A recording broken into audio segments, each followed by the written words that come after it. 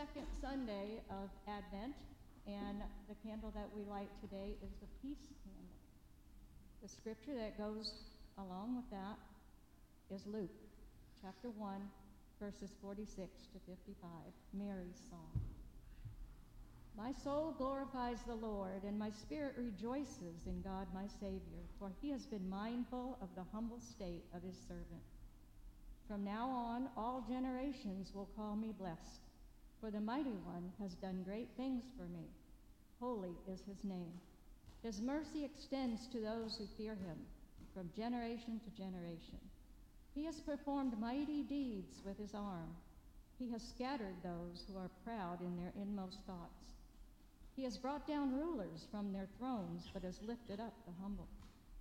He has filled the hungry with good things, but has sent the rich away empty.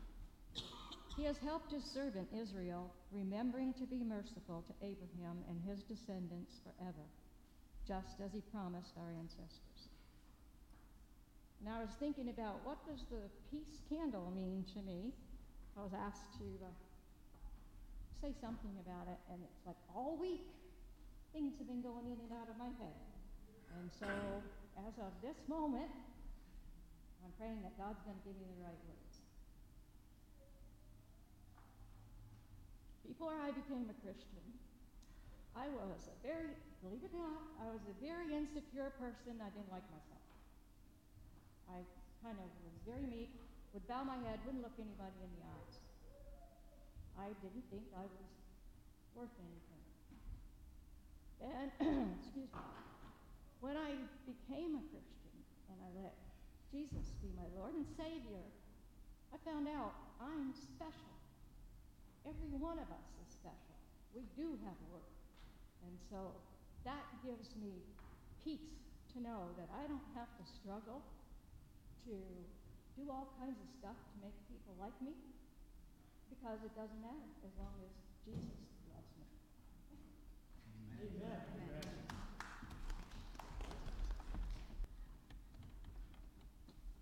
Our scripture this morning is in Luke chapter 1, verses 26 through 45.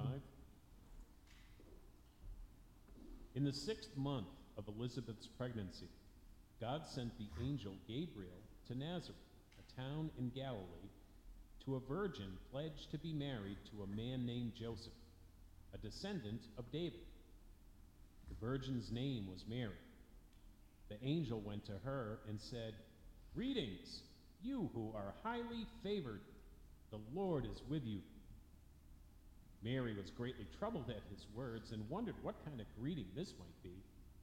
But the angel said to her, "Do not be afraid, Mary.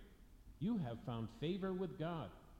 You will conceive and give birth to a son, and you are to call him Jesus. He will be great and will be called the Son of the Most High. The Lord God will give him the throne of his father David, and he will reign over Jacob's descendants forever. His kingdom will never end." "How will this be?" Mary asked the angel, "since I am a virgin?" The angel answered, "The Holy Spirit will come on you, and the power of the Most High will overshadow you. So the Holy One to be born will be called the Son of God.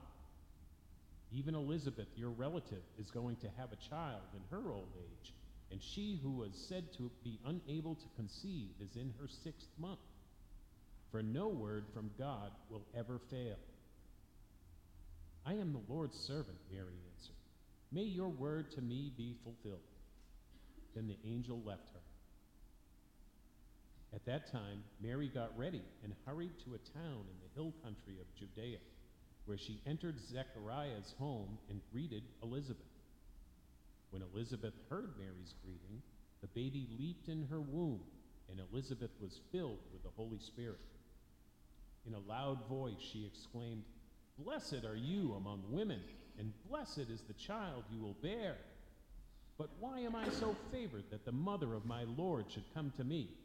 As soon as the sound of your greeting reached my ears, the baby in my womb leaped for joy. Blessed is she who has believed that the Lord would fulfill his promises to her." The word of the Lord.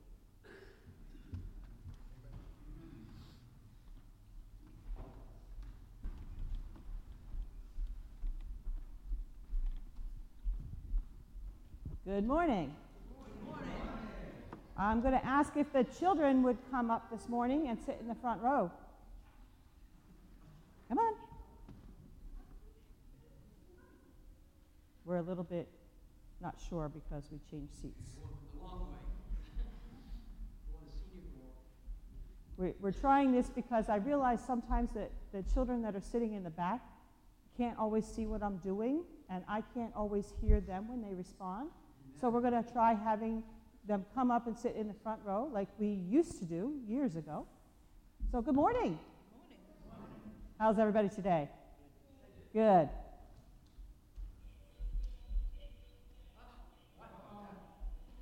That's what, huh? What the? I know. There's something in my basket. It's not what I thought was in my basket. It was a surprise. Did you ever get a surprise? Yeah? What do you do when you get a happy surprise? You do what? You be nice. You're nice when you get a happy surprise, right? When we get happy surprises, it makes us smile. I see a lot of smiles out there. What else happens when you have a happy surprise?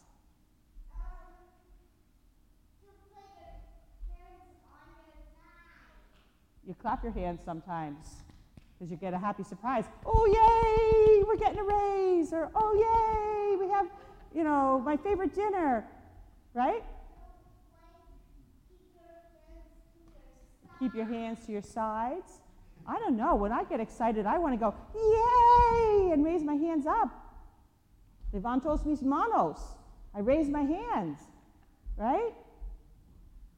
What else do we do when we get a happy surprise? Tell people about it. Tell people about it. Tell people about it. We tell people, hey, did you know? We sometimes shout it out loud. Guess what, world? Right? All kinds of things. And sometimes when I watch football, which I don't do all the time, but sometimes after they score a touchdown, what do? They spike the ball and they do their happy dance, right? Yeah. So a lot of things happen. Sometimes we say we jump for joy. Do you ever jump for joy? Can you jump for joy? I don't think you can. You can jump for joy. Okay. So, and sometimes we sing, like Mary sang in our scripture, and sometimes we make music. I was listening to a lot of Christmas music lately, and one thing that I've noticed that's common in a lot of them is jingle bells. Bells are mentioned a lot in our songs. Ringing out the bells. And we ring bells for joyous occasions like coming to church. We got them on our pews. We have, when somebody gets married, they ring bells. And I was listening to a lot of Christmas songs about bells. And bells are kind of fun. And when we're happy, we can ring bells too. Yeah, right? Yep. What? Jingle bells. But you know what? The thing is, when we're excited and happy, we have lots of things that we can do to show how excited we are. And the part of it all is all part of praise. All right, enough. Is to remember to praise. Praise God. Because those happy surprises are from God. God gives us all good things all the time. So let's ring out bells. Let's ring out our voices in song. Let's do our happy dance. Let's raise our hands and say, thank you, God, for the wonderful things you've given us. We know that all things are good. Sometimes we may not like them, but they're all good. So let's pray. Dear Lord, we thank you for all the wonderful gifts you've given us, all the wonderful surprises. Help us to remember to show that love, show that joy, show that praise, whether it's doing a happy dance or raising our hands or ringing a bell or singing a song or shouting or jumping for joy, because all of it gives you honor and glory and praise. In Jesus' name we pray. Amen. Let's pray. Lord, I ask that you will help us to experience your peace in a fresh way today. Please help me to speak clearly. Help us all to have our hearts and minds open to you and your Spirit. In the name of Jesus, amen. So, are there some reasons that it might be a little hard to feel peaceful right now? Anyone want to name some? So much turmoil. Yeah, so much turmoil in the world. Probably some of us also have some stuff going on in our personal lives that make it hard to be peaceful. Usually, all of us have that at some point or other.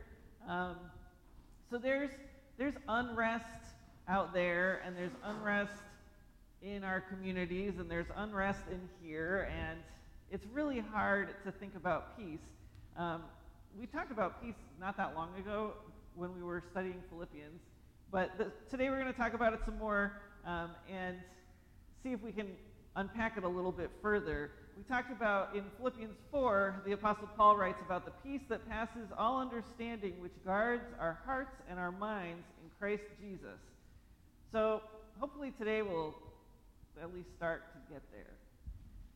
Today's character, we're doing this series on cast of characters, right? And last week was John the Baptizer, and this week it's Mary. And she had some good reasons not to be peaceful. Not just herself. She lived in an occupied territory. She was in Galilee, in Nazareth, and that was a part of Galilee, which was part of Israel. At the time, Israel was kind of broken up into two sections with Samaria in the middle. And so she was in the northern part, and that whole thing and all the countries around were being ruled over by Rome. So they were an occupied nation. There was the constant stress that always goes with being an occupied nation of not being free, of some other people group that is not invested in your people group calling the shots and watching you and keeping you in line. We know that the Roman soldiers were dispersed all over the Roman Empire, and so you go out of your house and there's probably a Roman there, and like having a cop that doesn't have your best interests at heart watching you. Some people in this country have that experience. She was in a land that did not know, even if there wasn't uprising, and there was often uprisings, because there were always people trying to throw off the Roman rule, right? But she was among a people that was always under constant stress and threat of not living up to what their Roman overlords wanted. And also, Mary herself was being invited into a great honor, which was going to look like a gigantic scandal to all the humans around her. It's really hard to do something that you know is the right thing when it looks like the wrong thing and everybody around you thinks you're doing it wrong. It's great if you can not care what other people think, but I don't know too many people that can really not care what other people think. And so she had every reason not to feel peaceful. Let's set the scene here. Gabriel, we saw Gabriel last week and how he got a little huffy with Zechariah and told him to shut up for 9 months. Under no uncertain terms. What's that? Under no uncertain terms. Yeah, under no uncertain terms. You will not be able to speak until this baby I told you about is born. By now, this is 6 months later, so Elizabeth has been pregnant for 6 months, and then Gabriel comes back, and this time he goes to Mary, and he's had a little chance to work on his delivery. So he comes to her, and he makes another surprising announcement, but it goes a little differently. Mary also has questions for Gabriel, like Zechariah did, but Gabriel, in this case, actually answers her question.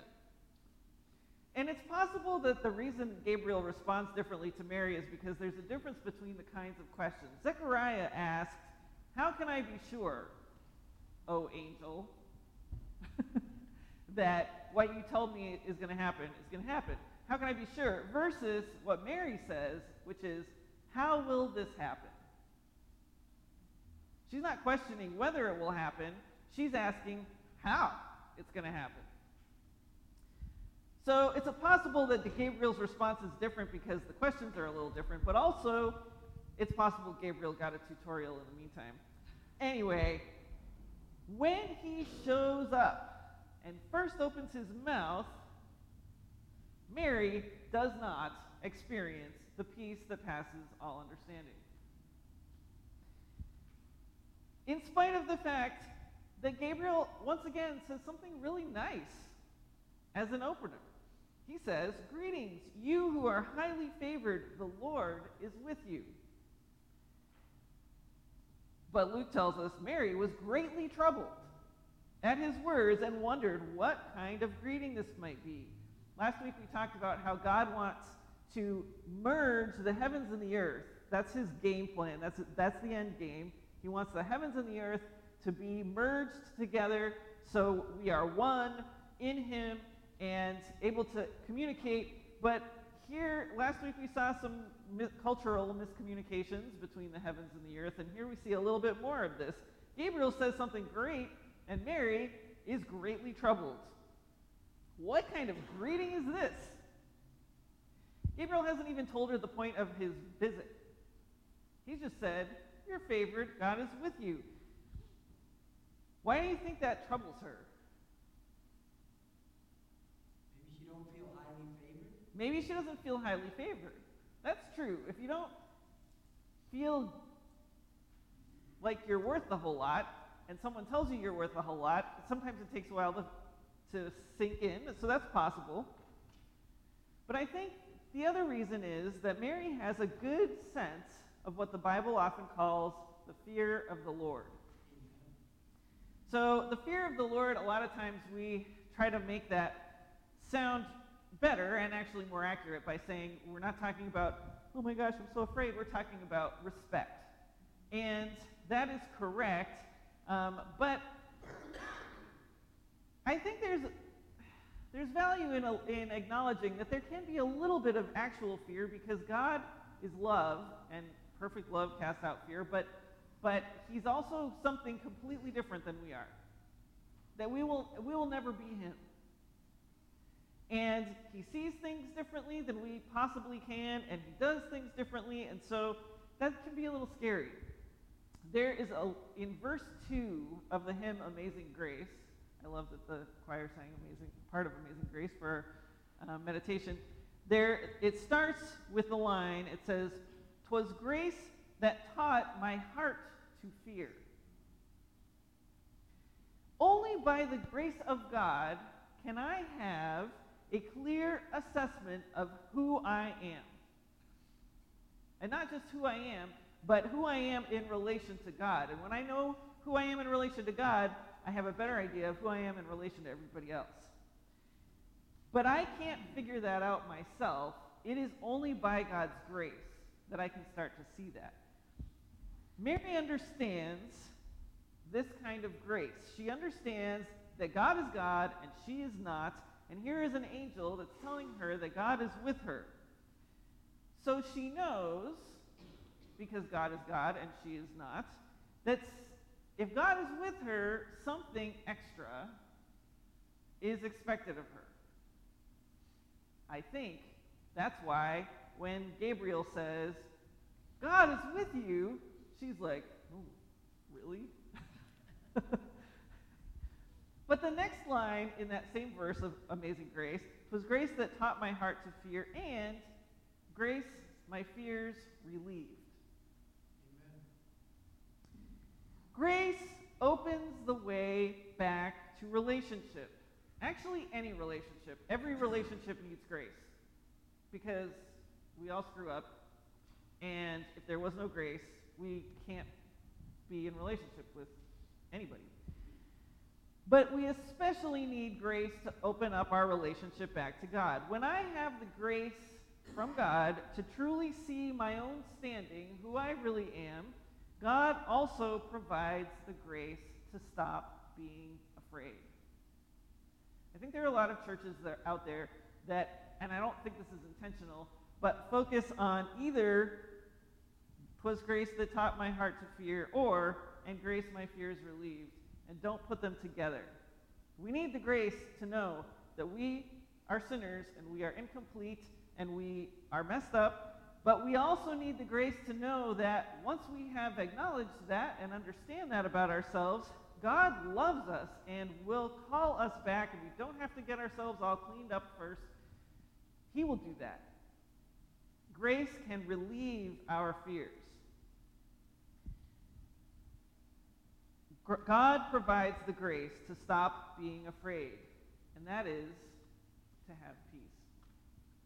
The story is still kind of funny. Gabriel greets Mary, and Mary's afraid, and Gabriel says, "Don't worry, you're going to have a kid by the Holy Spirit. It's going to be God's son in the line of David, and he's always going to be king." I feel like if an angel came to me and said that, I would not stop being afraid. I would just be a little bit more afraid. And actually, if you've read my book, Favored One, that is how I understand Mary to respond. She does have her fears relieved, but then she continues to cycle through some stress about this. But it does appear that right here, God's grace relieves Mary's fears because she is no longer described as afraid, just practical. "I have never done the thing," she's saying, "that is required for a woman to have a baby. I haven't done that, so how's this going to work exactly?" And Gabriel tells her the Holy Spirit will conceive the baby in her, and she consents to allow God to embody himself by using her body in this way. And then Gabriel gives her a really helpful tip, and Mary does a really smart thing with it. Gabriel has told her that she has an older relative, Elizabeth, who we met last week, who's going to be the mother of John the Baptizer, and Gabriel says she's also going to have a miracle baby. He doesn't say that. He says she's in her 6th month of pregnancy, but Mary knows that's a miracle baby because Elizabeth is old, and she's never had kids before. This is another way that God's grace can relieve our fears and give us peace. God puts other people in our lives who get what we're going through in some way.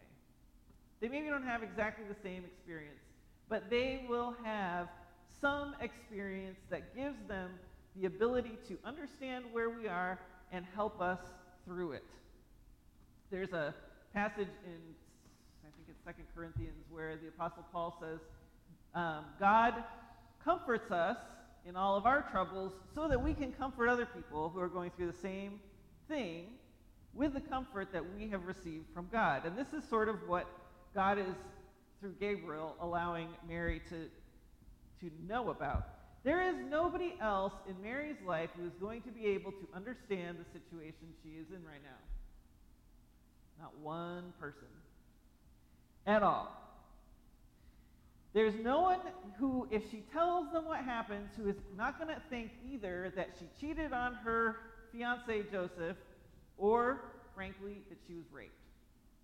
No one is going to think anything different, no matter what she says.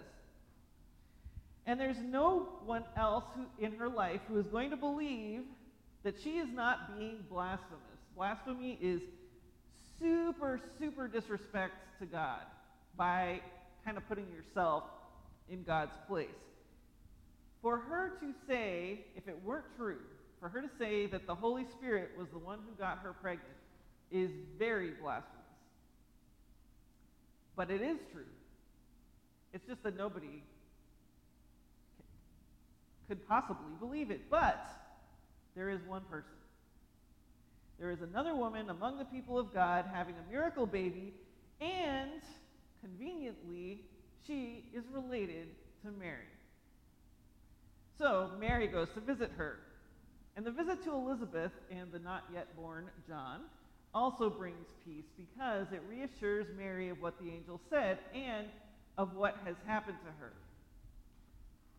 She would have very good reason to be like, did I just have some weird dream, some kind of crazy hallucination. Like, what? Is this even really true? Well, the Holy Spirit, who put the seed of Jesus into Mary's womb, shows up. Mary gets to Elizabeth, and Elizabeth is there, and the unborn John is there, and the unborn Jesus is there, and the Holy Spirit is there. First, actually, this is important to note. The Holy Spirit's main job in the Trinity, or one of them, is to reveal Jesus and glorify Jesus. And that is what the Holy Spirit does in this story. First, the Holy Spirit reveals Jesus to John. Neither of them are born. They are both inside of their mothers. And baby John leaps inside Elizabeth's womb. And babies do that, we know. He's already doing his job, though. John is already doing his job. He was prophesied that he was going to prepare the way of the Lord, and he's already doing it. And then the Holy Spirit allows Elizabeth to interpret what the leap meant. The Holy Spirit gives some people the ability to interpret, and Elizabeth interprets this baby leap inside of her. She knows that her son is intended to herald the Messiah, and she realizes that that is what he's doing right now.